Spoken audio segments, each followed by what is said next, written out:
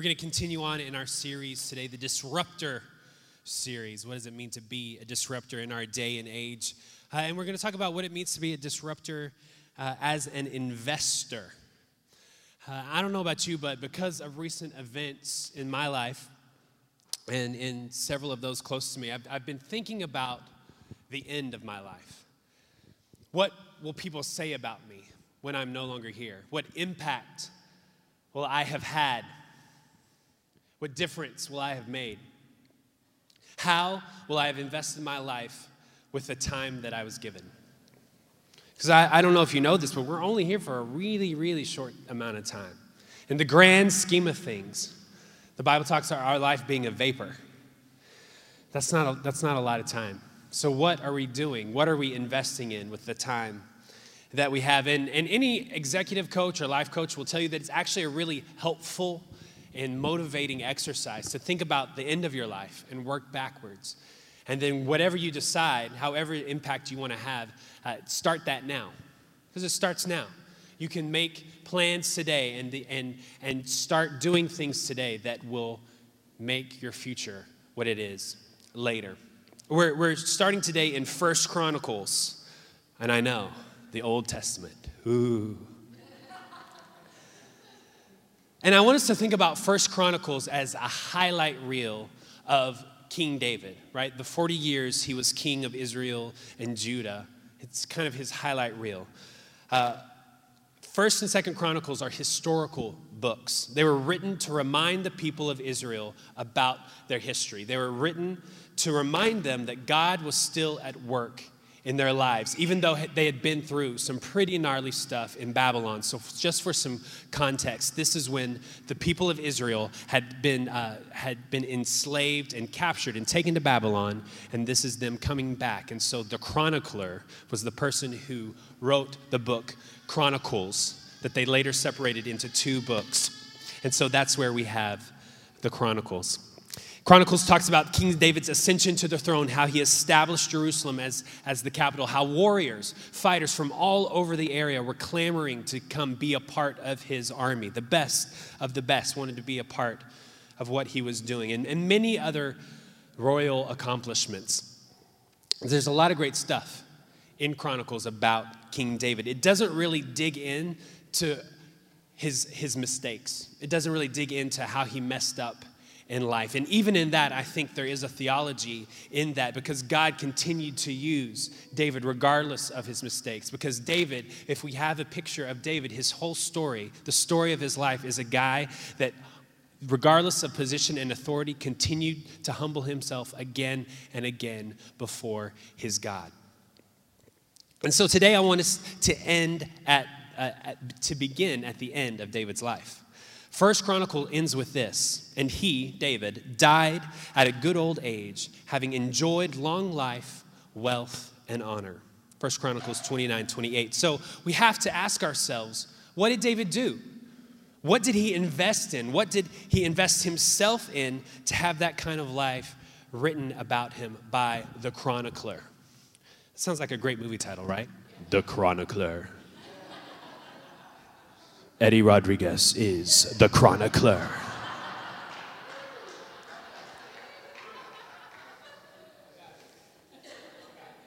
And I just have to do some qualifying right off the bat. It's what this statement is not saying is that because he was a wealthy king, he had a good life. It's not saying that. And somewhere along the line, I don't know where, but our culture has infused into our psyche that we are what we have. And that is not what this is saying at all. Nor is it saying that he got everything right. Because he didn't. He didn't always make the right decision. Yes, he was a giant slayer. Yes, he was a poet warrior. Yes, he was a legendary king. But he is also just a man, flaws and all. And it's through his story that we see a man continually humbling himself, coming back into right relationship with his God. For us, David is a great example of someone who invested in worship, who invested in the house of God, and who invested in relationship. And that's why the chronicler was able to write at the end of his life that he died at a good old age, having enjoyed life, wealth, and honor. If we know just a little bit about David, we know that he was a worshiper. There's even an account in the Bible of him being so caught up in worship that he dances out of his clothes. It's in there. That's passion. I also wonder what specific worship dance moves he did for that to happen. David is also the author of around half of the Psalms in the Old Testament. And just last week, I was reminded by our lead pastor that there's a breadth of emotion that happens in the Psalms. If we look at David's life, it wasn't just when everything was going great that he worshiped. It wasn't just when he was on top that he gave thanks to God, that he praised God. Although he did do that, but even when he was at his lowest, when he was grieving, when the pain was so great that he was numb, even then he worshiped God.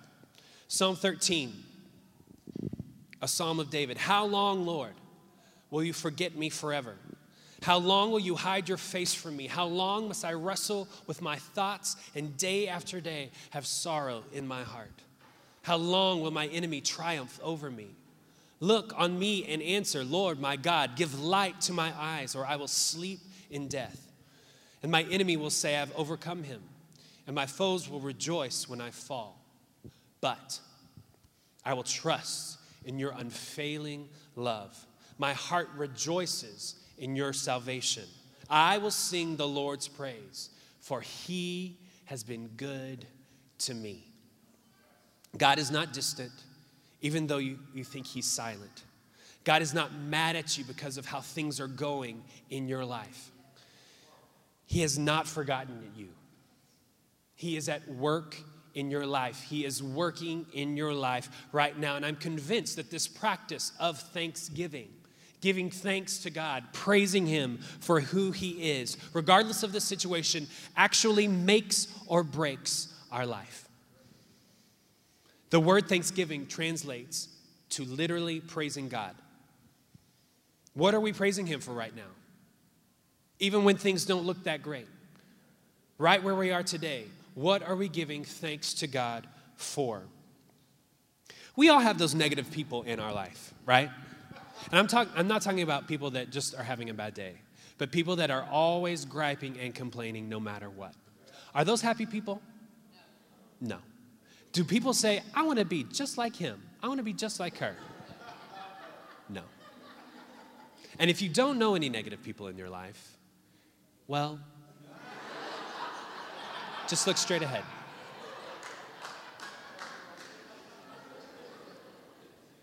But then we also know people that are going through some really, really hard stuff.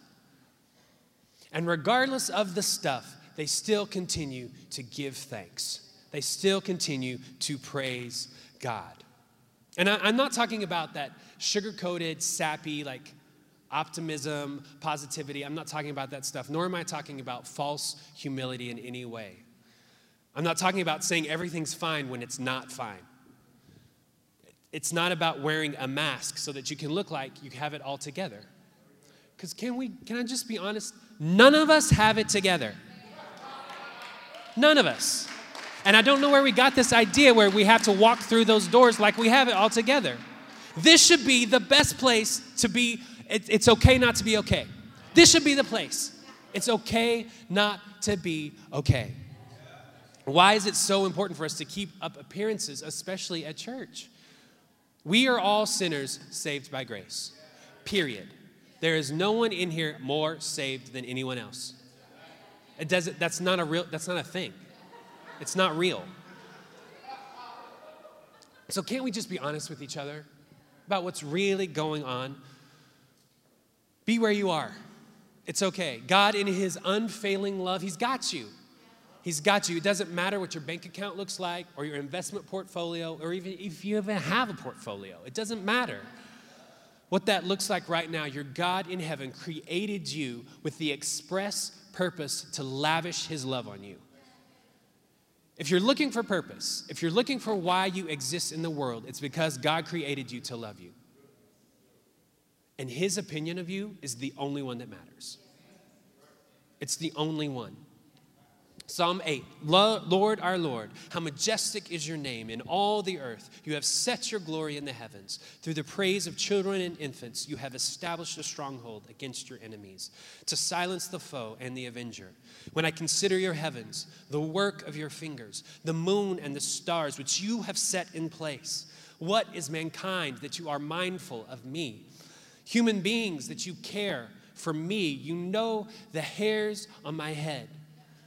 Praise him. Give thanks to him. When life seems like it's at its most difficult is when we should be praising the loudest. Father, thank you for your faithfulness towards me. Thank you for giving me a way out of the darkness in my life. Thank you for my family.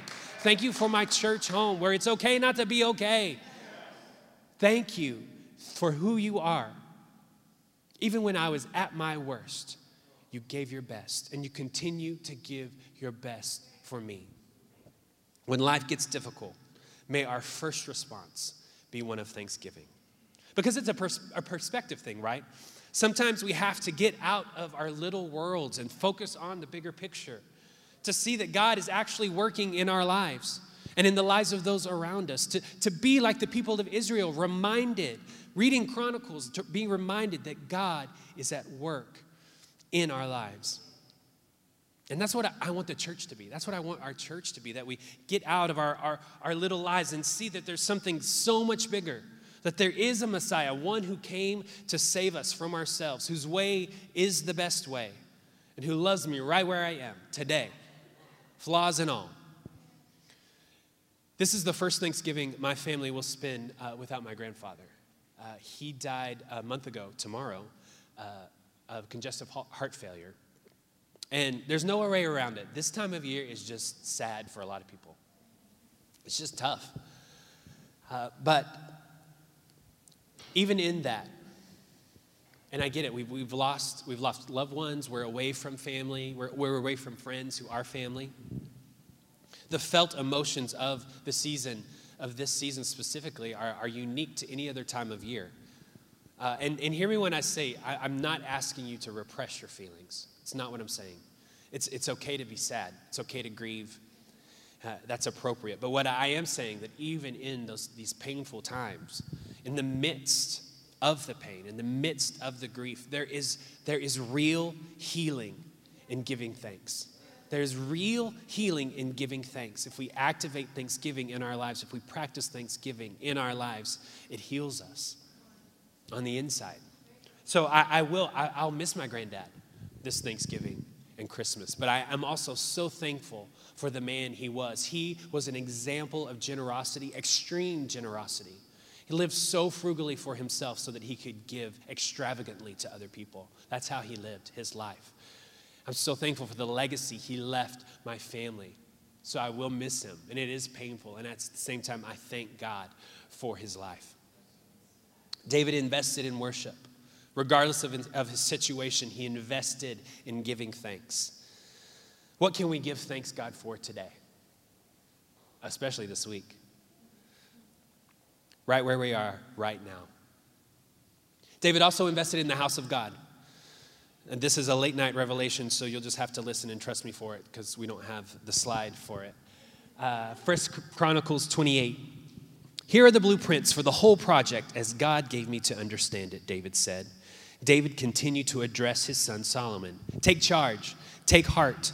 Don't be anxious or get discouraged. God, my God, is with you in this. He won't walk off and leave you in a lurch. He's at your side until every last detail is completed for conducting the worship of God. David is referencing the plans for the temple, the new temple that was to be built under the watch of Solomon. Now, although David had a heart to build a sanctuary, to build a temple for God, God's will was for Solomon to do that. But we get a picture here of David spending hours and hours and hours poring over the details of this place that would house the presence of God. David poured himself into the house. He purchased the land for this temple at full price. The guy was going to give it to him. But David understood the cost of worship. He's saying, no, I need to pay full price for this. This is where the house of God will be built. He knew whose kingdom he was supposed to be building. Even though he was a king, He knew, he cared, and he served the king well.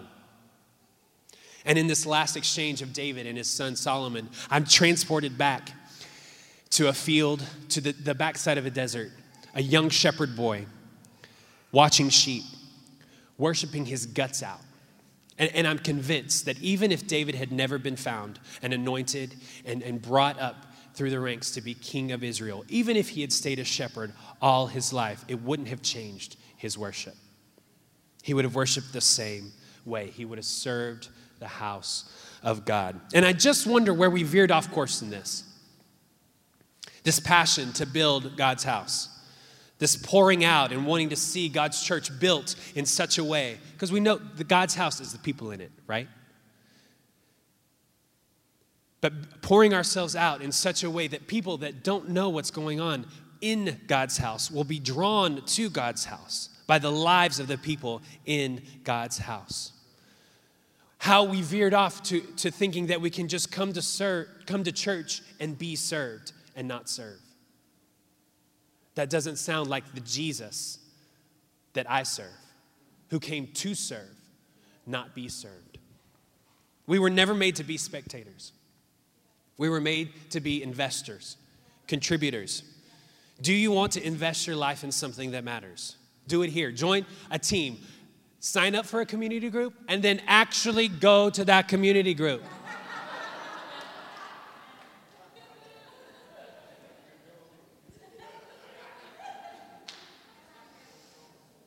Let me tell you, this place has the greatest ROI you will ever see in your life. The best return on investment you'll ever see. And you might not see it this side of eternity, but you have eternity in mind. We're talking about forever.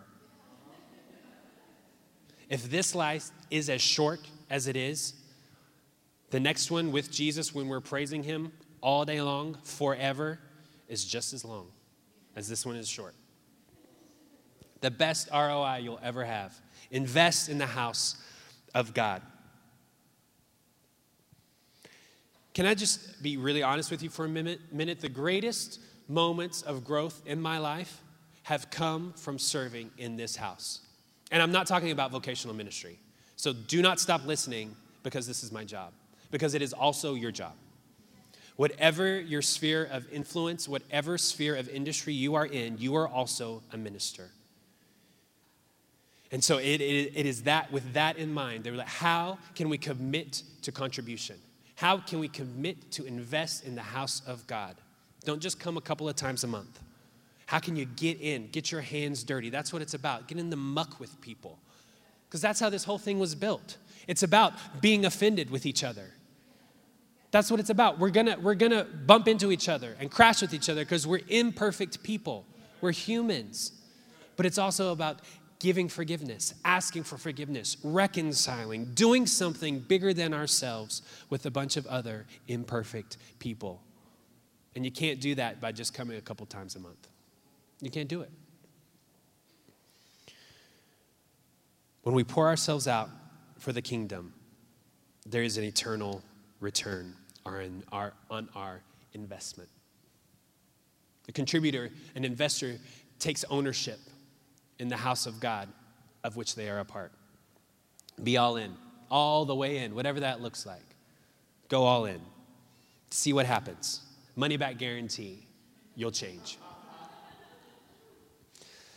The last thing we see David investing in his life is relationship. And a few years ago, I stumbled across this concept called refrigerator rights from authors Will Miller and Glenn Sparks. What are refrigerator rights? Refrigerator rights talk about the deep connections you have with family and friends. If someone came to your home, they could go right to the fridge without saying anything, make themselves a sandwich, grab a drink. That's refrigerator rights. That's the closeness we're talking about. But something that we need to understand is that deep and fulfilling relationship is daily. It's consistent. It's small, and it builds over time. And I'm going to say this a couple of times because it's so important, but there has to be compromise between pursuing our life's ambitions and maintaining our emotional well-being. There has to be compromise between pursuing our life's ambitions and maintaining our emotional well-being.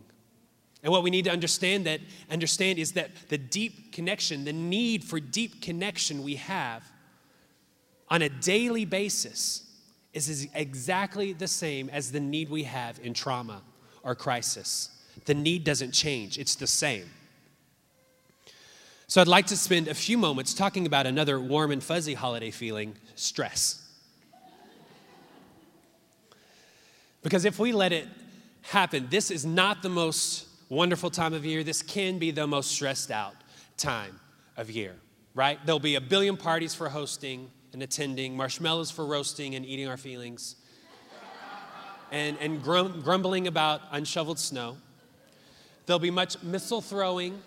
Our hearts will not be glowing. They'll be racing when loved ones are way too near and are infringing on our personal space and boundaries. We are too stressed to be blessed. People are like, Cody, do you even like the holidays? I'm like, I do. I just think it's important to talk about this stuff. And so, yes, worrying is stressful. Stressed out refers to, when you say the phrase stressed out, it refers to the fact that you're worrying about consequences of something that did happen or something that might happen but has not happened yet. And yes, worrying can be stressful, but stress is more than just a psychological pressure. Any significant change in your life puts additional stress on you, right? It doesn't matter whether the change is good or bad, it still counts as stressful. Changing jobs, getting married, reconciling an important relationship, having a baby, moving, all high in stress, even though they're positive changes. And while change may be stressful, our social support system is supposed to shield us from a lot of the impact of that stress. But if we live in a constant state of change, that has the effect of diminishing our social network and strips us of valuable armor in the battle against stress. Do you see where I'm going?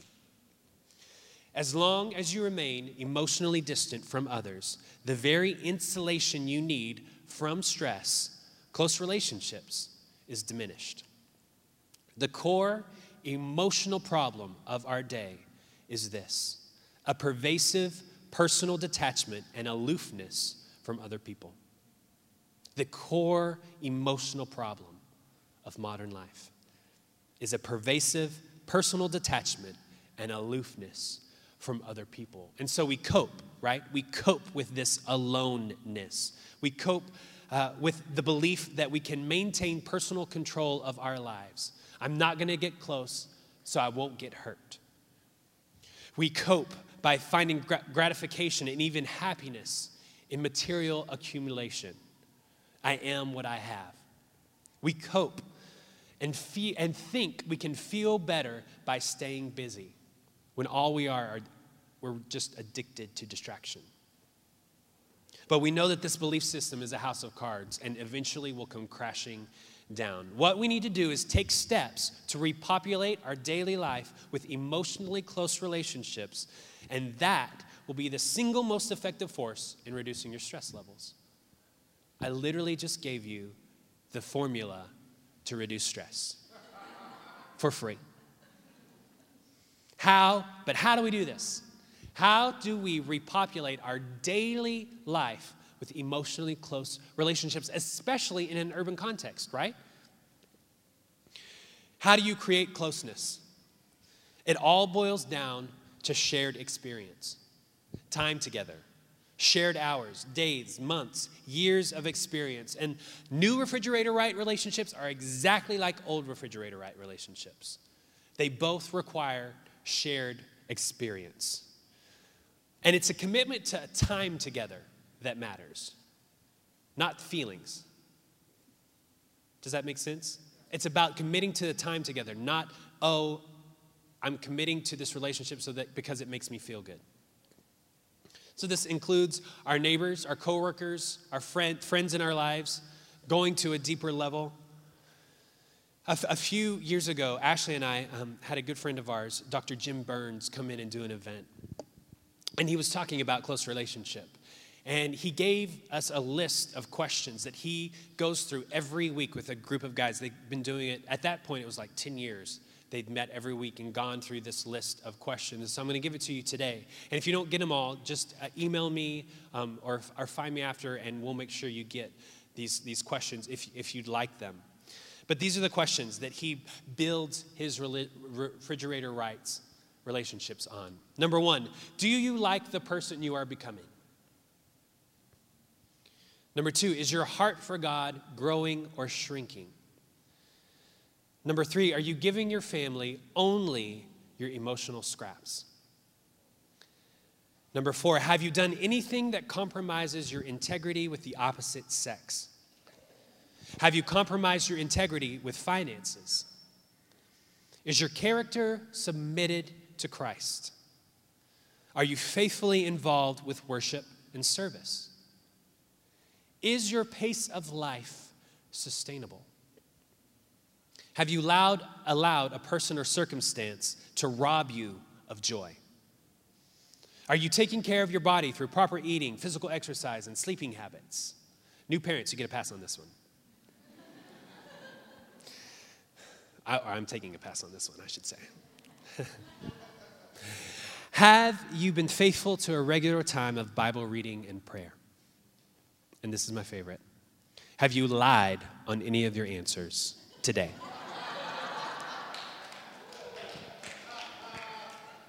No wiggle room at all.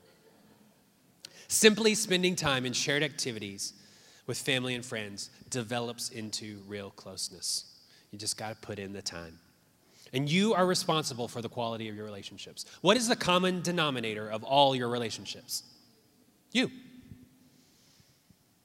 And rarely do we think about our levels of stress and our isolation from others as essentially interconnected and part of the same problem. And a word to all my introverts. You can connect and initiate too, right? It all boils down to time together. Write this down. Presence is more significant than utility. Presence is more significant than utility. The power of the presence of those you love and to whom you belong is more important than anything in particular that they do for you or with you. Just being together. A few years ago, Ashley lost her stepmother to cancer. And we had only recently started dating, so it's been more than just a few years. So we were in that awkward getting to know you. I don't really know how to be there for you in this moment kind of place. That's how I felt in that moment when her stepmother passed. And so I decided just to show up. I didn't ask if I could come over. I literally just walked over to her apartment, grabbed one of her good friends, and we just walked over, and we just sat with her in her room. Knocked on her door, said, "Hey, we're here," and grieved with her, mourned with her. There were no words, just presence. No utility, just presence. We humans have a few things in common. Every one of us will flourish or perish depending on if we have two things: physical sustenance and emotional sustenance. We need both if we are to have a chance in having a fulfilled life. And I know what you're saying. You say, "But Cody, I'm just too tired," right? It's just too hard. What you're talking about takes too much effort. But I would kindly counter with this. We love and work best when we are emotionally sustained. So it's worth it. Any effort you put into it, it's worth it. An article in the American Psychologist magazine says this: virtually every study on human happiness reveals that satisfying close relationships constitute the very best thing in life. There is nothing people consider more meaningful and essential to their mental and physical well-being than their close relationships with other people. This is it. This is it. And having people around is not the same as having close relationships. Seeing someone you're close to once a month, it's not a close relationships. Close relationships require disclosure. Those questions we just talked about. Are you giving pieces of yourself to other people on a consistent basis? Close relationships require trust. Is that other person trustworthy, first of all? Because you're trusting people with your stuff. That they won't betray you, that they won't embarrass you, that they won't shame you. Close relationships require care. Is that other person thinking about me? Are they being mindful of me? Do they want what's best for me? Are they knowing me? And am I knowing them? If you want a friend, you got to be a friend. If you want a friend, be a friend. I want us to spend the next couple of weeks just reevaluating and identifying who you'd like to build refrigerator rights relationships with, even if they live in Brooklyn.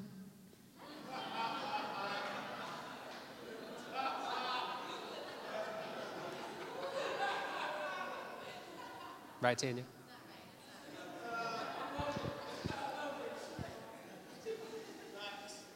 It's the thing. Relationship is the currency of the kingdom of God. It's the thing. And for all of our stressed out, running around, trying to figure things out on our own, the answer is a close network of social support to help us with it all, to realize that we're not alone and that we're not weird. And that someone else can say, oh, you too? Me too. Thank you for listening to the Liberty Church podcast.